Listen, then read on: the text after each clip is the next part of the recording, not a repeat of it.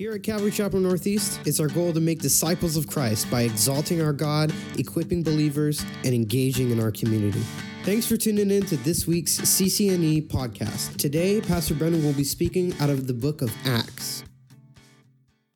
All right. Well, we will continue our study today in Acts chapter 9. We'll dig into the second part of Saul's conversion. We really got through the first part in Saul's encounter with the glorified Lord Jesus Christ as he had a vision of him on the road to Damascus as light came around him and blinded him and took him to the ground, quite frankly. And so here we'll continue on in our study of Acts chapter 9. We'll see really the second half of his conversion and what continues to unfold and what we see from Saul as he comes to saving faith in Jesus Christ. And really, as we consider what's brought us to this point, I go back again, as I've reinforced all along, in that I believe that the encounter that Saul had with the martyr Stephen, that first deacon who was raised up, who had such a testimony for his faith in Jesus Christ, that impacted Saul. And the reality is, it's the Spirit that draweth one unto repentance, and we know that the Spirit had been drawing Saul for some time. And I believe he used this encounter that he had with Stephen, as Stephen shared him in Acts chapter 7, verse 51 through the end of the chapters. Stephen says, "You stiff-necked and uncircumcised in heart and ears. You always resist the Holy Spirit, as your fathers did, so do you. Which of the prophets did your fathers not persecute? And they killed those who foretold the coming of the Just One, of whom you now have become the betrayers and murderers, who have received the law by the direction of angels and have not kept it. When they heard these things, they were cut to the heart, and they gnashed at him with their teeth. But he, being full of the Holy Spirit, gazed into heaven and saw the glory of God and Jesus standing at the right hand of God, and said, 'Look, I see the heavens opened and the Son of Man standing at the right hand of God.' Then they cried out with a loud voice. They stopped their ears and ran at him with one accord, and they cast him out of the city and stoned him. And the witnesses laid down their clothes at the feet of a young man named Saul. And they stoned Stephen as he was calling on God and saying, 'Lord Jesus, receive my spirit.' Then he knelt down and cried out with a loud voice, 'Lord, do not charge them with this sin.' And when he had said this, he fell asleep." And here, I'm sure, touched, pierced to the heart by the power of the Spirit and the witness of Stephen the martyr, Saul began to be convicted about the life that he was living. But sadly, as is often the case with many of us, when conviction comes, when the Holy Spirit is working in our lives, we can either submit to it and surrender to it, or in many cases, we do our best to run from it and try and silence that conviction in our lives. And that's what happened here for Saul as he continued, as the word says, to breathe murderous threats against the church, as he sought to persecute the church, not just to persecute it, but to shut it down, to shut it off, to kill every believer, to imprison them, and to ensure that he silenced the message of the gospel of Jesus Christ. Yet what we'll see as we continue in our study of Acts chapter 9 today is that God had a plan for Saul's life, and the Spirit was pursuing him. The hound dogs of heaven, as it were, that will sniff out whomever they desire to use. And for the benefit of us all, Saul was pursued by the Holy Spirit and fortunately surrendered. And so, if you would just agree with me in prayer again as we go to the Word. Heavenly Father, we give you thanks this morning for your Word. We ask that you'd bless our time of study here today as we've been in worship, as we go to your Word, and as we prepare, Lord, for communion. Do work in our hearts, Lord, I pray. Lord, if there's anyone here today who does not know you, I pray that today would be the day of salvation. Lord, that they'd surrender their lives to you today. If there's anyone here, Lord, that's running from you today, that's resisting the conviction and the drawing of the Holy Spirit in their lives, Lord, that they'd surrender today. And those that are here today that have been walking with you for some time, Lord, but yet there's things in our lives that are not pleasing to you. Lord, help us to deal with those things today, that we could leave here, Lord, recognizing the victory that we have in Jesus Christ. To leave here on fire for the things of you, to be excited about going out and fulfilling the plan and purpose that you have for each of us. Lord, in our walks with you, we pray. So bless our study, we ask. In Jesus' name, amen. And so we catch up with Saul then again as he was on the road to Damascus. He had gotten letters from the priests in the synagogues, letters specifically that would give him authority to go and to persecute the church. He wanted so badly to shut down the church. Was it because he hated the church in general? Perhaps. But I believe that he also hated what was going on in his own heart. As the Spirit was drawing him, dealing with the reality of what it would mean to surrender to the call of Jesus Christ in his life. And as we saw in our previous study last week, there was 3 characteristics of Saul's conversion or his encounter with God on the road to Damascus that should be applicable to any one of us. Any one of us who is coming to saving faith in Jesus Christ. If you know Jesus as your Lord and Savior, you should be able to reflect on these things in your own life. The time when you had to go through these things, when you had to realize these things. Or if the Spirit's drawing you to repentance, that these would be things that you would commit yourself to. And really they come in the form of 2 questions and 1 action. 3 things that we see here. The first of which is that when Saul is blinded on the road to Damascus, and he's laying there on the ground, the first question he asks is, "Who are you, Lord?" Now, yes, he uses the term Lord here, and for that reason, many believe that this is the point in which Saul was converted, that he had accepted Jesus Christ as his Lord and Savior at this point. I tend to lean a little bit more towards this was the drawing, that he was having an encounter at this point, but it wasn't yet complete until he had prayed with a man named Ananias in a home in Damascus, that is when he fully surrendered. But nevertheless, and regardless of where you stand on this particular issue, we know that the Spirit was drawing Saul and that he would be saved, that he would repent. But here the first question he asks, and the one that we should all ask, is, "Who are you, Lord?" If you claim today to be a Christian, then you should have an understanding of who the Lord Jesus Christ is to you. You see, even in this time, many were named Jesus. There was many who were named Jesus, but there was only one Lord and Savior, Jesus Christ.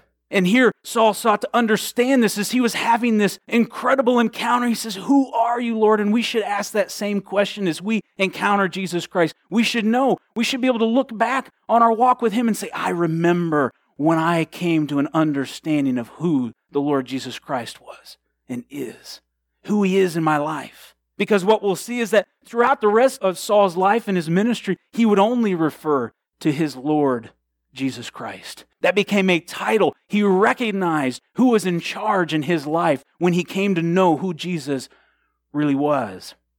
The second thing that he asks is, "Lord, what do you want me to do?"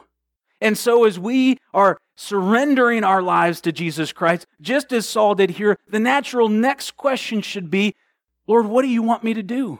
What's your plan? What is it that you have for me to do?" You see, we should be about 2 primary things in our walk with Him: knowing Jesus Christ and doing His will.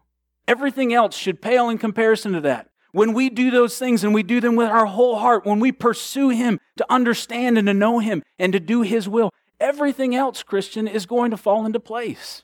It doesn't mean that everything will be perfect and hunky-dory all the time, that you'll never face a trial, that there'll never be any issues. But if you with your whole heart are pursuing to know Him and to know His will and to carry that out in your life, then He will take care of the rest. But finally here, and this is an action that we saw on the part of Saul, as Saul was blinded and he was lifted up by those who were traveling with him, and he opened his eyes, because to this point he was probably in the fetal position, laying on the ground. I know I would be. And he had his eyes tightly closed because of this crazy thing that was happening. They get him up to his feet and he opens his eyes and he realizes, I can't see anything. He's blind. And so his friends, his travel companions there, they lead him into Damascus, into a house, and for 3 days he sits in prayer. For 3 days. No eating, no drinking, blind. What I believe Saul does during this time is he counts the cost of following Christ. He considers what it means to follow Christ. He considers what it is going to require of him to surrender to the Lord Jesus Christ. And in the same way, we should do the same. As I challenged us with last week, far too often individuals will come to Jesus Christ on an emotional high, not considering what it means to follow Him. And it's not about the fact that in order to follow Jesus Christ, we're required and we have to give up all these things, but to come to a place where we recognize the importance of following Him such that we want to give up those things, such that we would be committed to say, no matter what happens, no matter the cost, no matter the things that I lose, no matter the challenges that I'll face, it's all worth it to follow Jesus Christ because I understand who He is and what He wants for me and for my life. And so now there is a plan that God has, of course, for how Saul is going to continue to come to know Him as Lord and Savior. And that's where we'll pick back up here in verse 10 of chapter 9. And we read, now there was a certain disciple at Damascus named Ananias.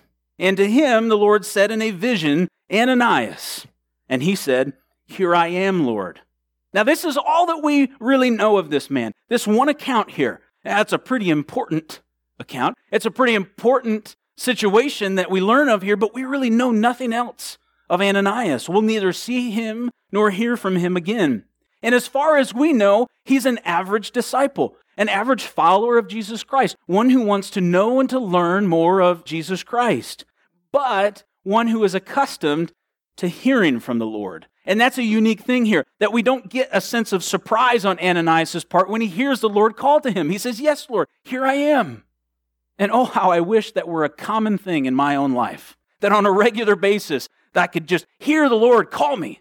Yes, Lord, here I am. That it was so commonplace, that it was this regular interaction. Now, does the Lord speak?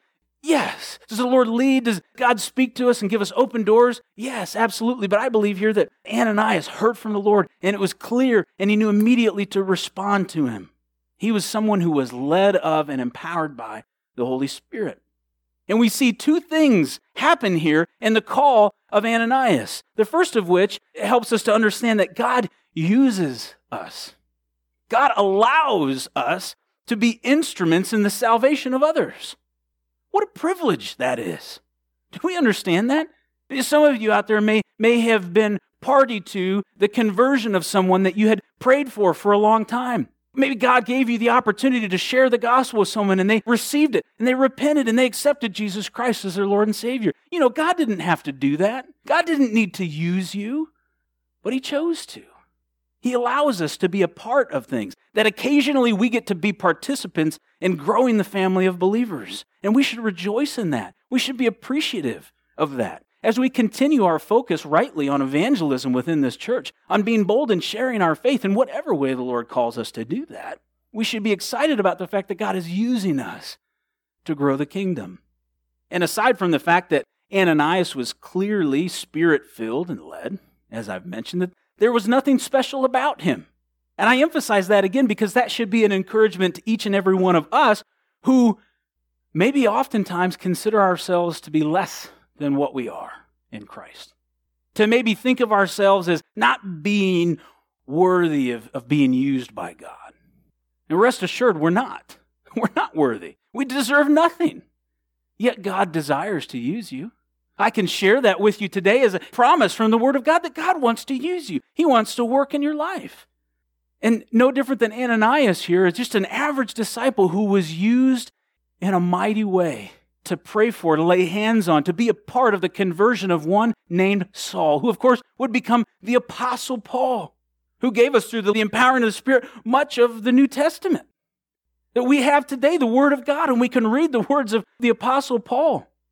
In large part because God chose to use Ananias to speak to him.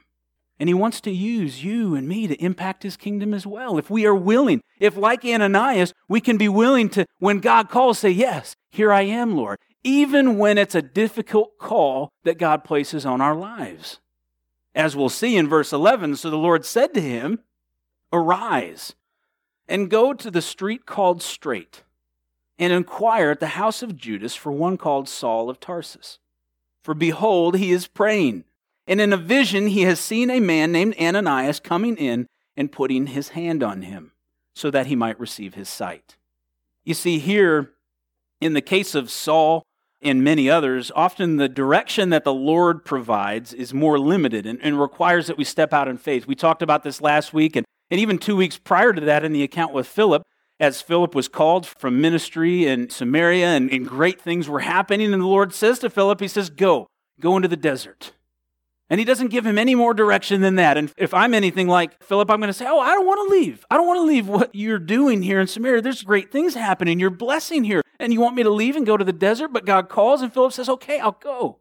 And He doesn't give him anything more than that, but just go. Go to the desert and I'll tell you what you need to do when you get there. Same thing for Saul here. When Saul encounters God on the road to Damascus, and then he goes to stand and he says, what would you have me to do, Lord? He says, go into Damascus.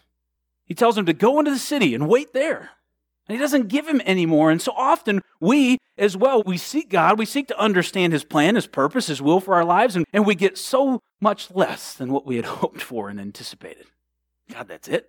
That's all you're going to tell me? You're just going to tell me to go and take this step? And yes, that's what God oftentimes requires, that we take a step of faith and we wait on him for the next step. But here for Ananias, he gave him a little bit more.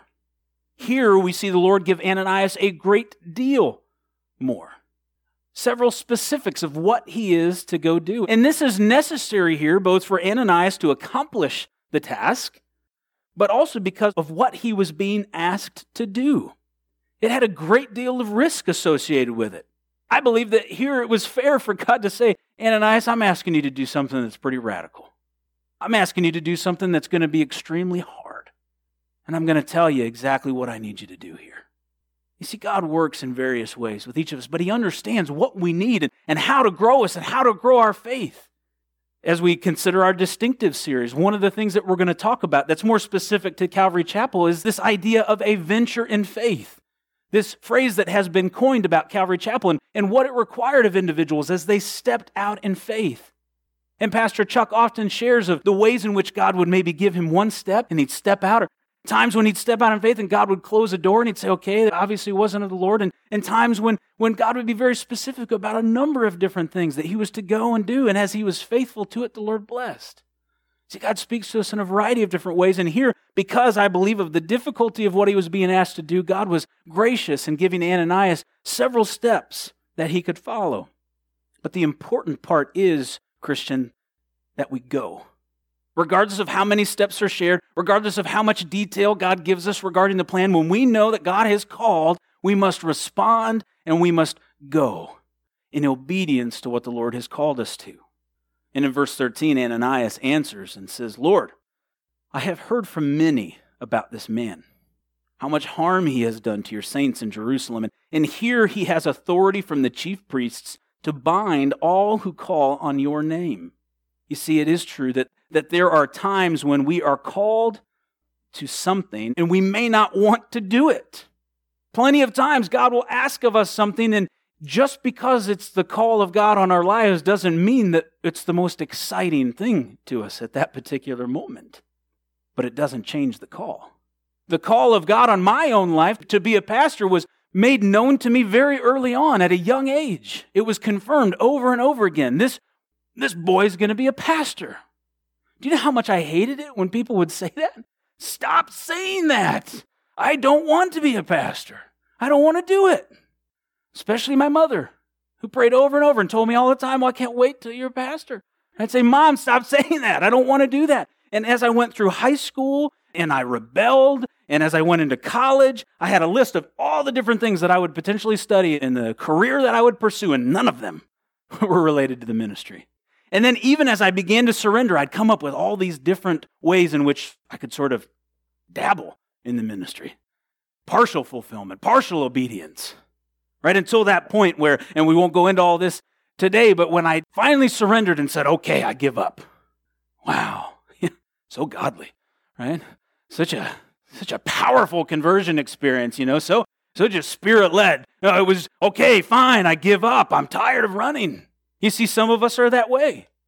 Some of us are so ready for that call no matter what it is, and we're just saying, Lord, Lord, Lord, Lord, give it to me. And then some of us are like Saul, is just, I'm going to do everything I can to silence this in my life. I don't want to hear it anymore. And here for Ananias was obedient. What an awesome individual. I wish that we knew more about him. Because as average as he may have been, this is an individual who was ready to do what God asked. And to reach out to Saul. To reach out to this man who was intent on wiping everybody out. Closing off the church. Silencing it. Here he was ready to go. He was ready to be obedient. Ready to risk personal safety, discomfort. Ready to forgive someone for what they had done. And never mistake the promise of peace that we have in knowing Jesus Christ with that of physical comfort in this life. You see, I'm confident that Ananias was in fact at peace when he decided to be obedient to the call. A peace which surpassed all understanding. Yet it didn't guarantee his safety or his comfort. But the Lord said to him, go, for he is a chosen vessel of mine, verse 15, to bear my name before Gentiles, kings, and the children of Israel. For I will show him how many things he must suffer for my name's sake. And this is really where we began to close last week, as Ananias was starting to consider perhaps the reality of what it is that Saul must face here. And the fact that he was chosen, a chosen vessel by God to bear his name. What God did here, what the Lord showed Ananias, was that this is incredibly important that you do this thing, and I'm telling you, go, for I have a plan and purpose for his life. And it might not be any different for you and me when God calls us to something, that he has a plan and purpose for it. And maybe not just for your life, but for those who you go to impact. That God may desire to use you to impact people. A group of people, a situation, whatever the case may be. We don't know. We don't have God's perspective. And he says, go. The Lord says to Ananias, go. And when the Lord says go, you need to go.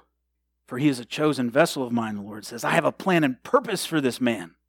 And I'm inviting you to participate in this work. You see, that's the other thing here, is that when God calls us to something, it's an invitation to be a part of his work. What greater thing for us to be a part of? What greater thing for us to surrender to than to be a part of what God is doing? And rest assured, no matter how difficult, when God has called you for a purpose and you're obedient to it, then he's going to work. That his purpose, his plan and purpose is going to be carried out if we are obedient. And we can be confident that it's going to be a great thing. And we see here that God knows just how much Saul will need to endure for the sake of Jesus Christ. As I read last week in 2 Corinthians chapter 11 and verses 22 through 31, we see that Saul would have to endure a great deal, that he would later share of all the things that he endured. It says in verse 26 of chapter 11, in journeys often, in perils of water, in perils of robbers, in perils of my own countrymen, of the Gentiles, in perils in the city, in perils in the wilderness, in the sea, among false brethren, and in weariness and toil and sleeplessness and hunger and thirst. And he goes on to talk of all the ways in which he had to endure suffering for the call that was on his life. As I mentioned before, for 3 days Saul sat in blindness, neither eating nor drinking, and he prayed. Ananias was told, you'll find a man and he'll be praying. And I don't doubt that during this time Saul considered many things. Though he may not have known specifically yet the things that he would endure in terms of the trials he would face that he spoke of in 2 Corinthians, I have to imagine he anticipated it. He had been around long enough now. He had seen enough things to know. He himself was the one who persecuted the church. I had to imagine, would assume that same persecution that he carried out on the church would then be carried out on him.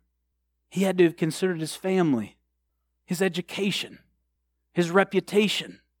He knew it would be lost if he followed Christ. He considered the persecution. And as he prayed, being drawn of the Holy Spirit, he likely prayed real prayers for the first time. You see, Saul, the zealous Jewish rabbi, would likely have always prayed these specific prayers that were recited, that there was these specific prayers to be shared at certain times in certain ways.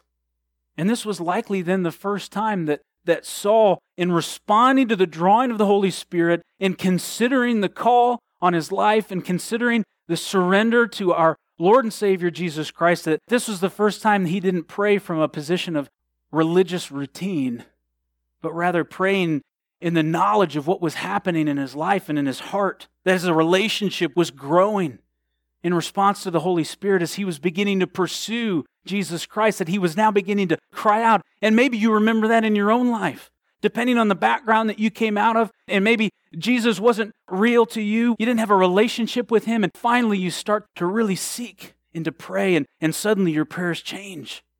Maybe you just didn't pray at all. It wasn't even part of your life. Maybe it was vain repetitions, these things that you recited, but suddenly you began to talk with him and to hear from him. And in the same way that we all should, Saul considered the cost of following Christ, and he began to develop a relationship with him during this time before he completely surrendered. And Ananias went his way, and he entered the house, verse 17, and laying his hands on him, he said, Brother Saul, the Lord Jesus, who appeared to you on the road as you came, has sent me that you may receive your sight and be filled with the Holy Spirit.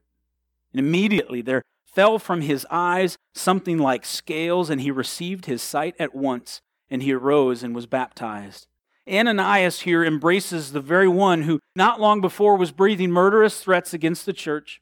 And really, we celebrate here the miracle that is Saul's conversion, as radical as it may be, as impactful as it may be, but just as radical is this godly man, Ananias, who was willing to lay aside his own fears, his own anger, his own desire for justice and for vengeance, that he might bring another to saving faith in Jesus Christ. And as scales physically fell from his eyes, restoring his sight, of course, spiritually there were scales that were removed as well, as he saw the error in his way and who Jesus Christ really was and surrendered his life to him. This was a true spiritual awakening in the heart and life of Saul. And he, having considered the cost, would be committed and never the same again. It's evidence of the power of the gospel and the grace and the mercy that we know through Jesus Christ our Lord. And we've had many of those same experiences in our own life. Maybe you're one of those individuals who somebody thought they will never come to Jesus Christ. Maybe you're one of them. Maybe you're a testimony to that. Or you know others. But oftentimes, because of where we live and where we grew up, or because it was just kind of ingrained in us from the very beginning and it was just a natural thing, we saw great people around us, great people of faith, and we made that commitment. It doesn't lessen our story. It doesn't lessen or degrade our situation. But in light of that, sometimes we aren't privy to some of these radical conversions that happen elsewhere in the world. Now, I've had the opportunity to go into prisons to teach. You talk to people in there, and it's just absolutely amazing how sold out for Christ they are, even though they know there's no chance of parole for them ever, that they're going to spend the rest of their life behind bars, and they're just absolutely at peace and content with it, knowing that they're exactly where they need to be at that point in their life, that God is going to use them in a mighty way. Individuals, as I've mentioned before, in my travels in Africa, who I thought it's only by the grace of God, it's only by the empowering of the Spirit that these men were able to function the way that they did. These men who were willing to forgive people who literally murdered their own family. And so here we just see this amazing power of the gospel of Jesus Christ. How it has the ability to transform hearts and minds, but not just of the individual who's surrendering, who's being saved for the first time, but those who are participating in it. You see, it does so much for us as well when God uses us in His plan and purpose in this way, that Ananias was no doubt changed through this experience and was able to testify to what forgiveness is really all about, what love is all about, how love truly does cover a multitude of sins. And immediately Saul was baptized. It was not enough that he knew this change to be true in his own heart, but he wanted to tell everyone else about it and make things as official as they could be. I want the whole package, he says. I want to do it all. I want to make it all right. You see, it wasn't the baptism that saved Saul, nor did it seal him or complete the process, as it were. But what we see consistently in the Word is that baptism serves as that step of obedience in making the decision to follow Jesus Christ as Lord and Savior public, to proclaim it, to testify of what God has done in your lives. It serves as a way to publicly and outwardly proclaim what God has done in your heart. And Saul did not delay in telling all that he was a transformed man.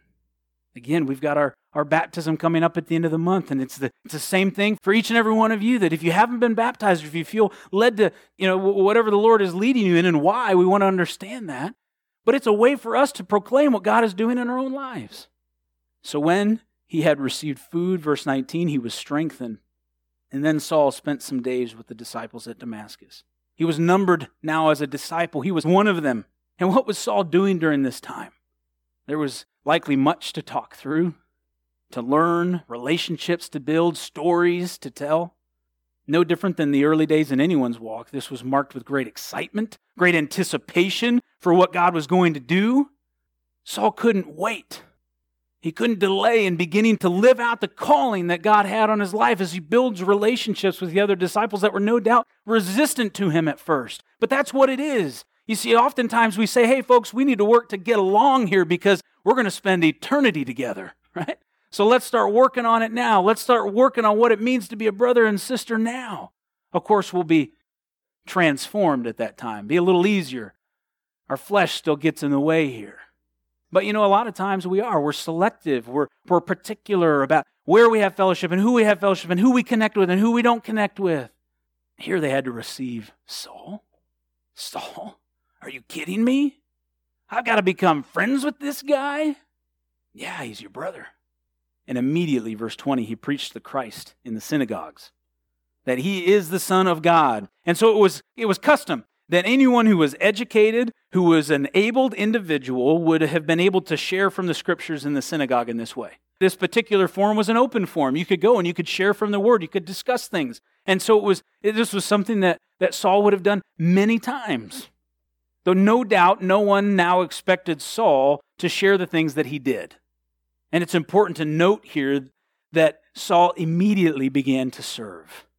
Now, don't misunderstand me here. Saul was not given a formal teaching ministry. Again, this was something that was open to people. But what he was doing was simply telling people about Jesus Christ, telling his story.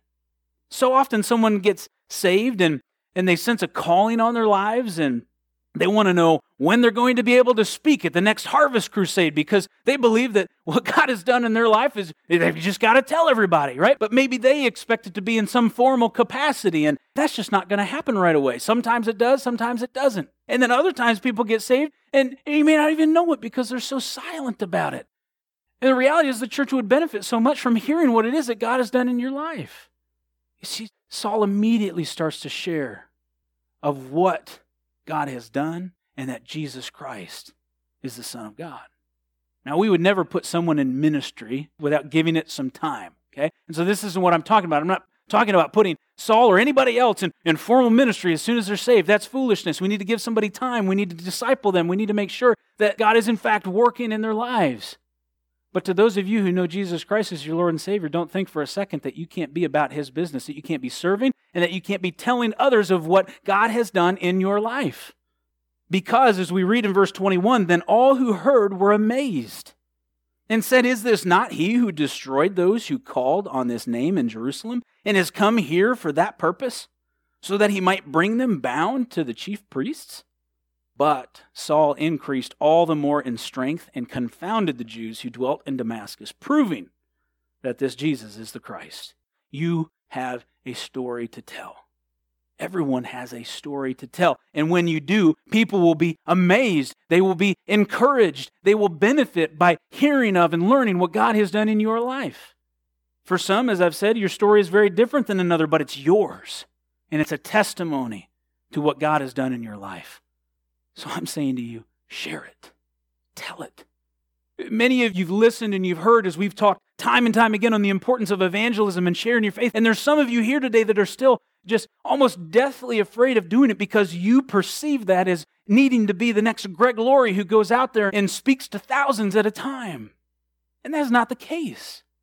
For sometimes, and dare I use the word simple because I feel like that understates it, but it can be as simple as the person that you're sitting next to and taking that open door to just say, "Let me tell you about what God has done in my life." Saul immediately did what he was able to do. He served and he told people about Jesus. There's no 6-month waiting period and a background check required to tell people about Jesus. Yes, we're going to be careful about order and process within the formal ministries that exist within the church, but I'm encouraging you today that if you're not actively serving in that way by telling others about what God has done in your life, then you're missing out on the opportunity both to glorify God by seeing others amazed by what He's done in your life and being strengthened yourself as you faithfully share of what He's done. And now after many days were passed, verse 23, the Jews plotted to kill him. But their plot became known to Saul, and they watched the gates day and night to kill him. And then the disciples took him by night and let him down through the wall in a large basket. Now here we read after many days, and this was in fact many days as I mentioned last week, though we didn't go through it in depth. There was a lot of time that passed. We read in Galatians chapter 1, verses 15 through 18, "But when it pleased God, who separated me from my mother's womb, and called me through His grace to reveal His Son in me, that while I might preach Him among the Gentiles, I did not immediately confer with flesh and blood. Nor did I go up to Jerusalem to those who were apostles before me, but I went to Arabia, and returned again to Damascus. Then, after 3 years, I went up to Jerusalem to see Peter, and remained with him 15 days. The first part here, after Saul is saved, he goes into the desert for a period of time. It takes him 3 years. He goes out, he comes back into Damascus, and then he goes up to Jerusalem. It was 3 years before he went to Jerusalem. And once he gets there, his life is sought again, and then they send him to Tarsus to keep him safe. And he's there for up to 10 years, depending on who you talk to. See, the reality is that it was 12 to 15 years before Saul is ever in what we would consider formal or full-time ministry. Yet he did not stop serving him in whatever way he could.